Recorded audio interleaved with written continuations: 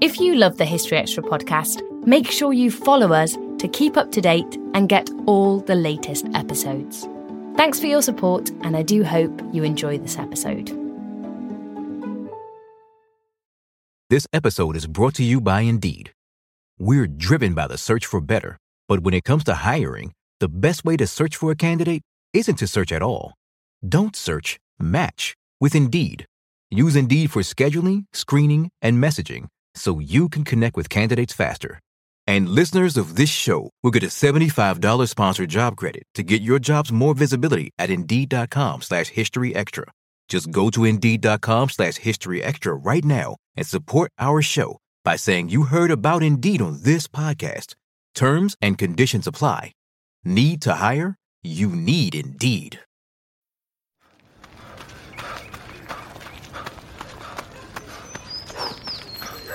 Going for your first ever run around the park. Literally running errands all over town. Running for the finish line and your personal best. If you run, you're a runner. Find the shoes and clothes to run your way at newbalance.com/running. New Balance. Run your way. Your brain needs support, and new Ollie Brainy Chews are a delightful way to take care of your cognitive health.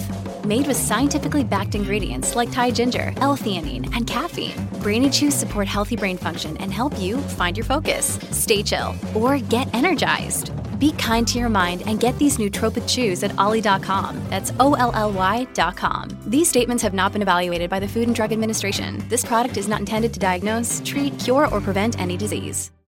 Ryan Reynolds here from Mint Mobile. With the price of just about everything going up during inflation, we thought we'd bring our prices down. So to help us, we brought in a reverse auctioneer, which is apparently a thing. Mint Mobile Unlimited Premium Wireless. How to get 30, 30, bit to get 30, bit to get 20, 20, 20, bit to get 20, 20, bit to get 15, 15, 15, 15, just $15 a month? Sold! Give it a try at mintmobile.com/switch. $45 up front for 3 months plus taxes and fees. Promo rate for new customers for limited time. Unlimited more than 40 gigabytes per month. Slows full terms at mintmobile.com.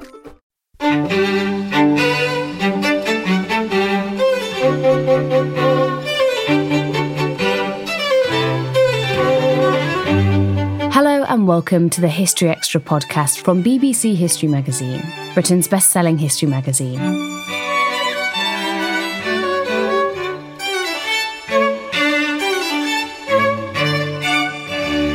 I'm Ellie Cawthorne. Throughout history, societies have been captivated by the idea of evil women. But why? This is something that Professor Joanna Burke has been exploring in a series of Gresham College lectures.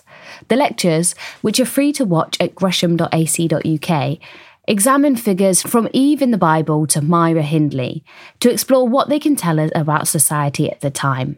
I spoke to Joanna to find out more.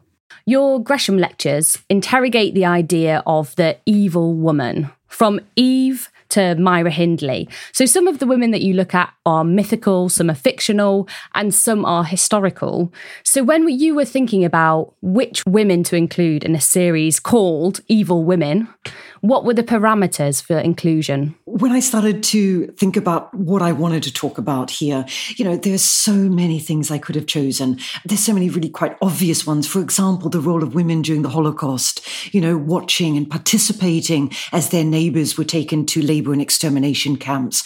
I was also thinking of, the role of women in the wars in the former Yugoslavia and how they were very, very involved in the torture camps. I could have chosen the women in, for example, the Democratic Republic of the Congo during that conflict, where something like 40% of the rapes that took place actually involved women as perpetrators. So there was a huge range of things I could have looked at. And in the end, I decided to take really just 6 kind of different kinds of evil that women participated in or were involved with. And so these are broad categories. So as you say, I started with, I had to start really with the original kind of evil. I mean, Eve, who brought sin into the world, brought death into the world. So she was an obvious one to start with. Then, of course, I moved to, witches, a very big big category of evil. And I chose here the sort of evil queen in Snow White and the Seven Dwarfs. Then monstrous evil. I mean, people don't know about her very much. Amelia Dyer, she was responsible for the killing of around 400 infants in Victorian Britain. So this kind of monstrous evil, sexual evil, Mata Hari, responsible allegedly for the deaths of around 50,000 French soldiers through her treachery. So this is the treacherous sexual woman. Institutional evil, Nurse Ratched and One Flew Over the Cuckoo's Nest. And then radical evil, the sadistic sexual killer, Myra Hindley. So these, I thought, were kind of representative categories. And I think the other thing here is I had to think really carefully about what I actually meant by evil. This is something I wanted to ask you about, because we should say before we go any further, you're not using the word evil unquestioningly here, are you? How do you think that we need to deconstruct that term to understand it better? Absolutely. I mean, the whole series of lectures problematize and question the way we talk about evil in itself, let alone female evil, because every generation sort of reinvents what they think is evil. And I think that's one of the reasons why this is so particularly interesting. And my kind of evil, I'm not interested really, at least not in this series, of natural evils or those sorts of, like earthquakes or great natural disasters. I was interested in evil as human agency. So my kind of evil is about what people do to harm other people. But of course, I problematize that, and throughout every lecture asks, well, this person or this figure was designated evil. Is that really how we want to think about this woman? Why do you think we've been so obsessed with evil women through history? You only have to look at tabloid papers, for example, to see how intrigued and horrified and captivated we are by women who fall into the category of, quote, evil. We are fascinated with evil women. We're fascinated much more so than evil men. And I think one of the reasons for that is they not only do or allegedly do bad things, but they are transgressive. They transgress the fundamental issue of what we think popularly as femininity. And this makes them really, really intriguing.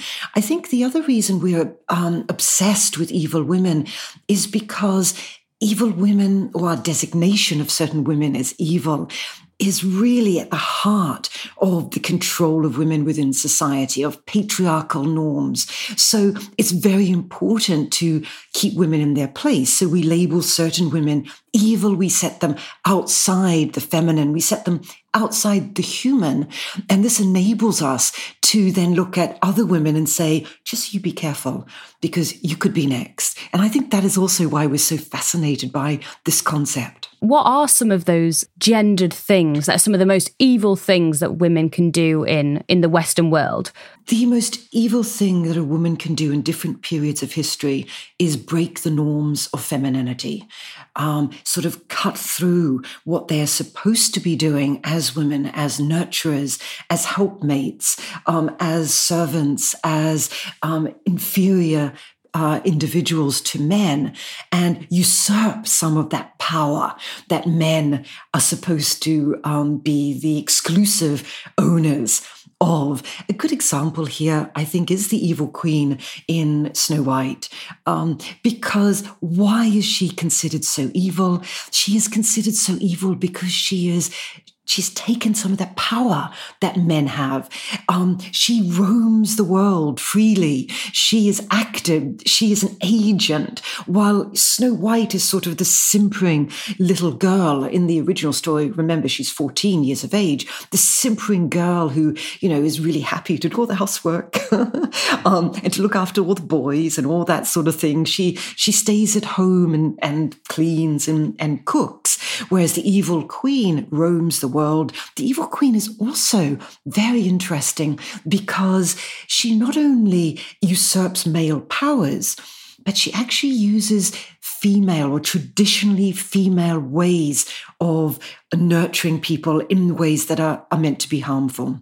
So she tries to kill Snow White 4 times. Firstly, she tries to get a man to do it for her. Typical woman, here.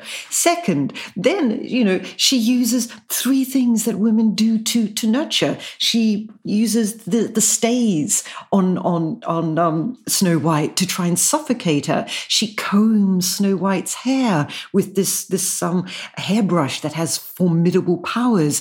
And then she feeds her this poisoned apple. So these are traditionally womanly ways of nurturing. And yet, of course, she's using it for evil purposes. So she's really very interesting in that sense. And I think there's one other thing about the evil queen and Snow White that I think is really important. And that is that she's menopausal. She's this ancient old crone. She is the woman who is set outside what a woman is supposed to be.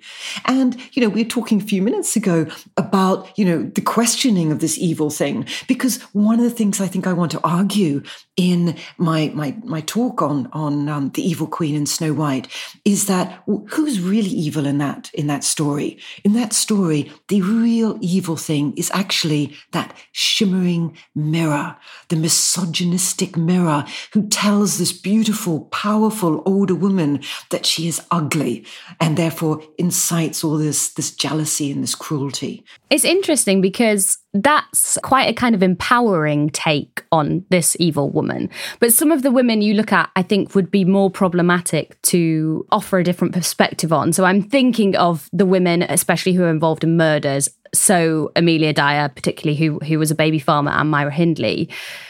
I guess for each of these cases, you're applying a different lens in how you look at them. Amelia Dyer is probably the woman I look at who's less familiar to people today. But at the time, in the late 19th century, she was widely known, and her name was sort of synonymous for female evil, the woman who kills innocent babes. She was born into a decent, well-off, not rich, but well-off. She trained as a nurse, and then she married a man who was considerably her senior, who was extremely violent to her, beat her up many, many times. Today, we would call her a battered woman.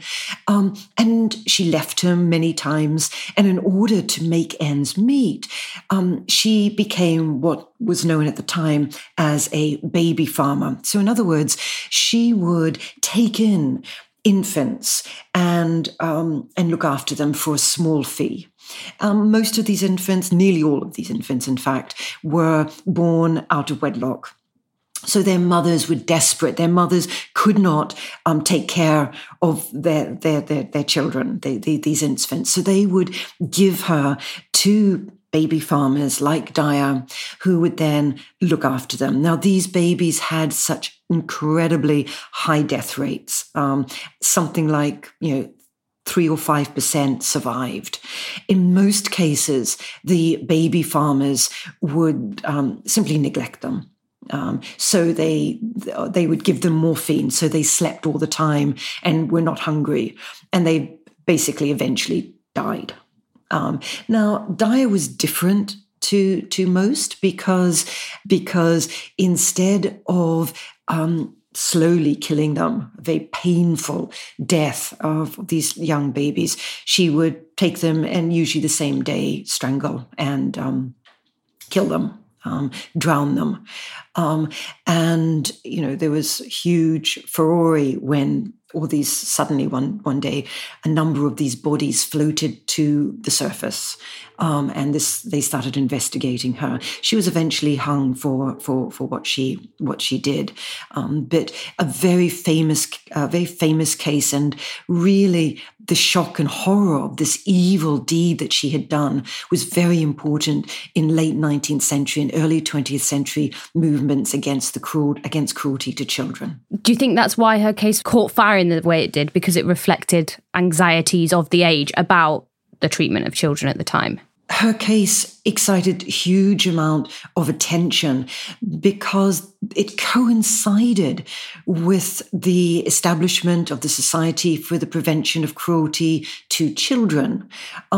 It's very interesting here that the Society for the Prevention of Cruelty to Animals was established 50 years before this. Okay, so it took 50 years for a similar society to be established for the prevention of cruelty to children. And funnily enough, or perhaps not surprisingly, the Society for the Prevention of Cruelty to Children actually modeled itself explicitly on the equivalent society for animals. And indeed, the first case that was brought to court, the actual infant was actually described as a little animal. So it coincided, the discovery of these bodies coincided with something was already happening in late Victorian society at that time. This realization that children needed to be protected, that children suffered pain. Today we take it for granted that in fact infants experience pain. But in fact, even the top scientists of the 1870s and 1890s did not actually believe that young infants actually experienced or felt pain. They thought it was just when a child cried. They thought it was just a reflex action like it was, they believed, for animals. So this coincidence of increased interest in the sentience, the ability of infants to feel, the development of a very powerful organization defending the rights of children. And then, of course, her killing all these children. And incidentally, people knew that this was happening. So it was also exposed this huge problem of baby farming, that infants were being killed, and actually a lot of people knew about it. So it kind of opened the gates for a real panic about the children, particularly the children of the poor. Still to come on the History Extra podcast. Every generation creates evil in different periods, and this really can tell us a lot about the status of women, the fears of women, and the ability of women themselves to challenge the societal pressures and constraints that they face. We don't always realise just how much our negative thoughts and experiences stick with us and weigh us down. You may find your brain constantly running through a highlight reel of bad moments. That comment your friend made last week that hurt your feelings, that frustrating thing your mum does, or that silly thing you said in a meeting. Maybe it's time to get it all off your chest, whether it's a tiny annoyance or something much bigger. Talking about it can give you some relief and lead you to a potential solution. That's where therapy comes in. It's a safe space to share whatever's weighing you down and learn to process it, so your internal highlight reel can focus on the good stuff. And BetterHelp offers affordable online therapy on a schedule that works for you. Connect with a licensed therapist by text, phone, or video call. Start the process in minutes and switch therapists anytime. Let it out with BetterHelp. Visit betterhelp.com/historyextra today to get 10% off your first month. That's BetterHelp, HELP.com/historyextra. This episode is brought to you by Indeed. We're driven by the search for better, but when it comes to hiring, the best way to search for a candidate isn't to search at all. Don't search, match with Indeed. Use Indeed for scheduling, screening, and messaging so you can connect with candidates faster. And listeners of this show will get a $75 sponsored job credit to get your jobs more visibility at Indeed.com/historyextra. Just go to Indeed.com/historyextra right now and support our show by saying you heard about Indeed on this podcast. Terms and conditions apply. Need to hire? You need Indeed. Ryan Reynolds here from Mint Mobile. With the price of just about everything going up during inflation, we thought we'd bring our prices down. So to help us, we brought in a reverse auctioneer, which is apparently a thing. Mint Mobile Unlimited Premium Wireless. How to get 30, 30, how to get 30, how to get 20, 20, 20, how to get 20, 20, how to get 15, 15, 15, 15, just $15 a month? Sold! Give it a try at mintmobile.com/switch. $45 up front for 3 months plus taxes and fees. Promo rate for new customers for limited time. Unlimited more than 40 gigabytes per month. Slows full terms at mintmobile.com. Each of the women that you choose to look at here, you're talking not just about the women, but what reactions to them can tell us about society at the time. And if we move forward to World War I, we get to Mata Hari, who was kind of branded with a real particular type of evil, a very sexualized, exoticized evil. What can you tell us about her life in reality and the way that the story of her life was constructed, which were two very different things? Yeah, I mean, Mata Hari is really interesting because, she's so different from the other women I speak about. Extremely intelligent, exceptionally beautiful, active, determined to live her own life. Like many of the women who are branded evil, she also married a man who was violent to her. She was a battered wife as well. She was forced, therefore, to make a living herself in a context where there weren't very good jobs for women.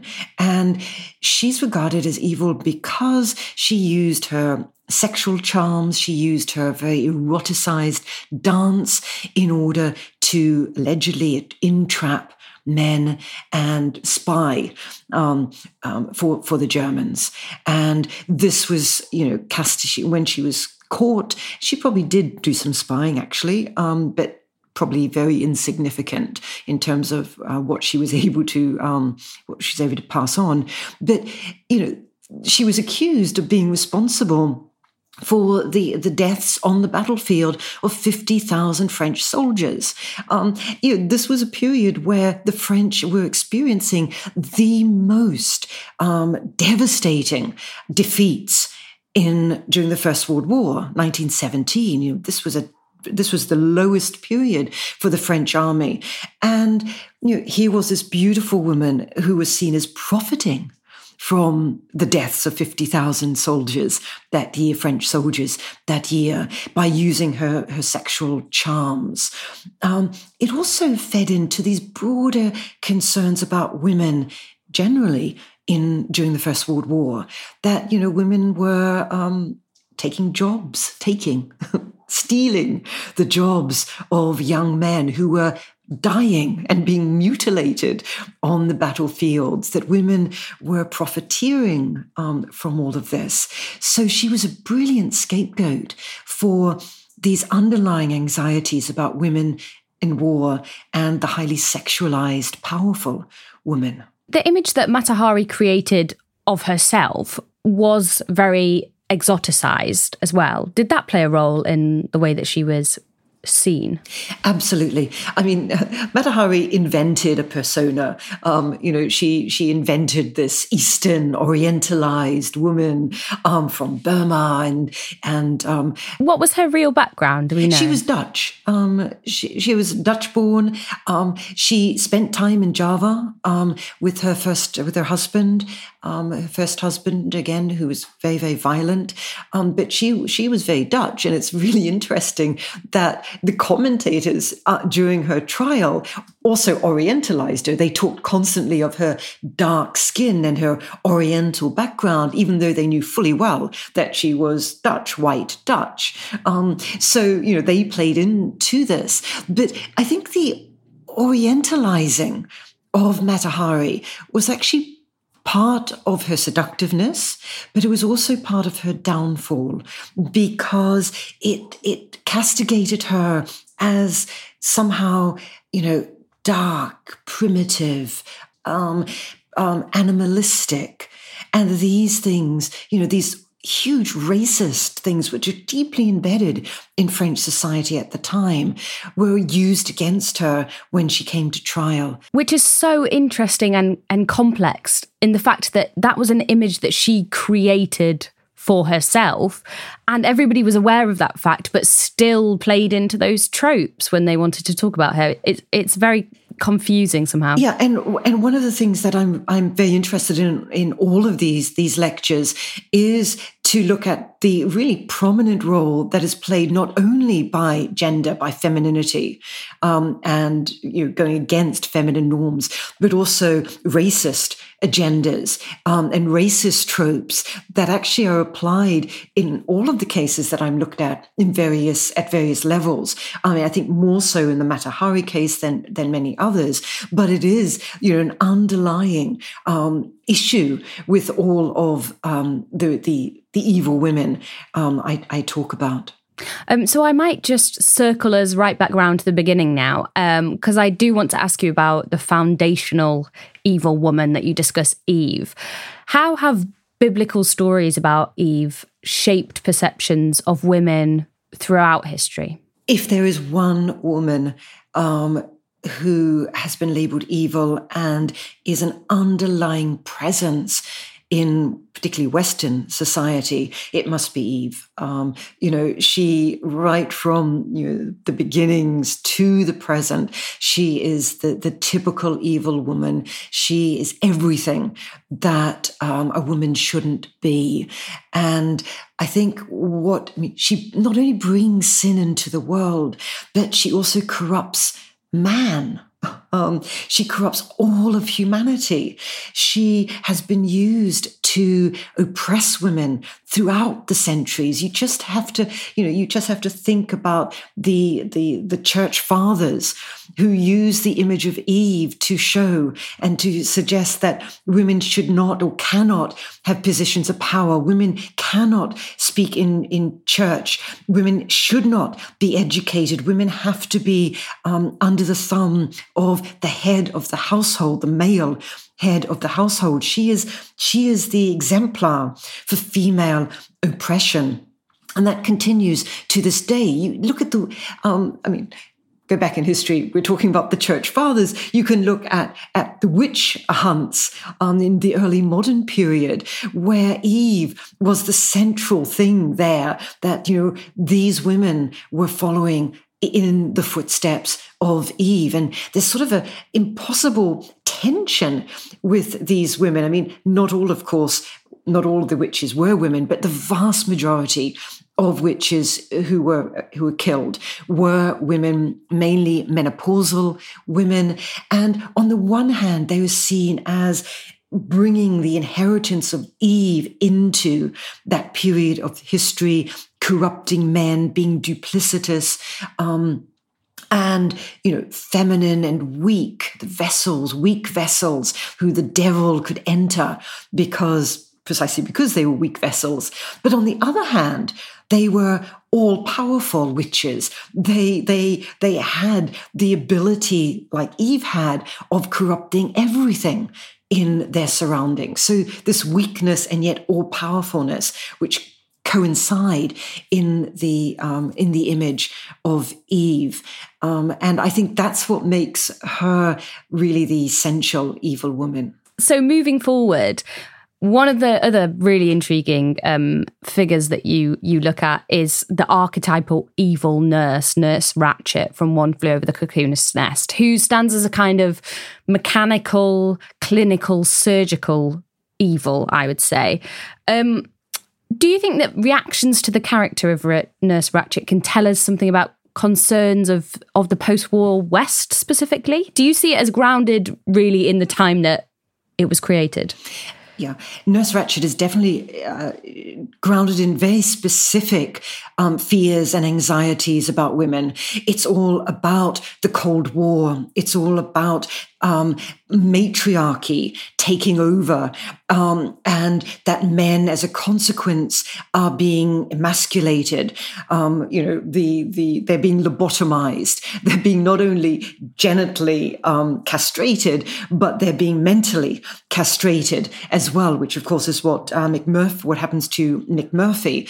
And these are all about fears of what was called at the time of momism. So a very, very famous and very influential book, which was published in 1947 by Philip Wiley, which is all about the post-war fears of moms, of mothers. So momism is something that he railed against. And this book became a bestseller, about we need now to put women in their place because we are becoming like, we meaning men, are becoming like women. They are taking away our power. The post-war problems that men coming back from the Second World War, that women had taken their jobs. Again, this kind of reminds us of Mata Hari after the First World War. They'd taken our jobs, that boys are becoming effeminate, great fears about homosexuality, the role of the powerful mother who is smothering her male children. On the one hand, there's the momism thing, which the novel in particular is really reflecting. On the other hand, there are concerns about the role of psychiatry. So this notion of the total institution, the Goffman total institution, where there is nowhere to escape. There is no freedom. There is no frontier. There is no, men out there hunting and wandering about in the wilderness or in the forests or whatever. That everything has become this total institution of total control that people are really frightened of. And psychiatry, and particularly the anti-psychiatry movement of the time, is actually also reflecting this. And this is very, very important in the novel in particular, but also, of course, in the filmed version. So each of these women reflects a big old melting pot of fears from the time that they were either created or they lived. This question, it might throw you off a bit, but I'll throw it in and we'll see what happens. But if you were gonna do a lecture in 30 years about an evil woman that encapsulated the time we live in today, what do you think that she might look like? I think I've got a negative response to that, because I'm very worried about our current position with the rise of real powerful feminist movements and Me Too, hashtag Me Too. I think, women accusing powerful men of sexual abuse and sexual harassment. I think that I do worry that in the future, people may look back and say, these women were actually hurting men. So it's a kind of 21st century momism fear that I have. And so I fear a backlash against powerful young women today who are talking out against this sort of casual misogyny that we see in current society. I think finally, just to give a concluding note, what would you want people to take away from these lectures? I mean, loads of people have already tuned into them. You can get them for free on the Gresham site. But if people listen to all 6, what do you hope that they leave with? I hope they are left with a curiosity about the past and a curiosity about what it is that we fear in our society and how we then sort of map our fears onto individual women and castigate them and stereotype them and cast them out from our society.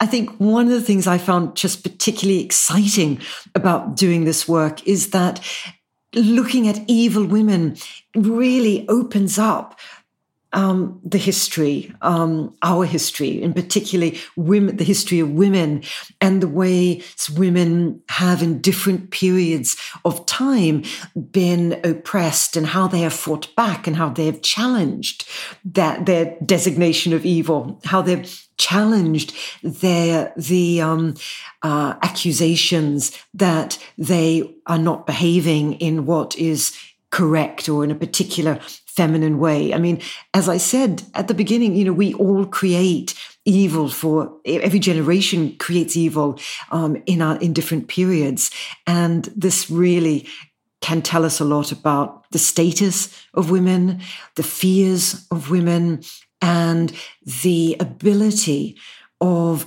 women themselves to challenge the societal pressures and constraints that they face. And I think that's why I've enjoyed doing this series. That was Joanna Bourke. Her series of lectures on evil women are available to watch at gresham.ac.uk. Thanks for listening. This podcast was produced by Ben Hewitt, Jack Bateman and Brittany Colley. Tune in tomorrow for an episode on how Henry VII fought off the pretenders to his throne.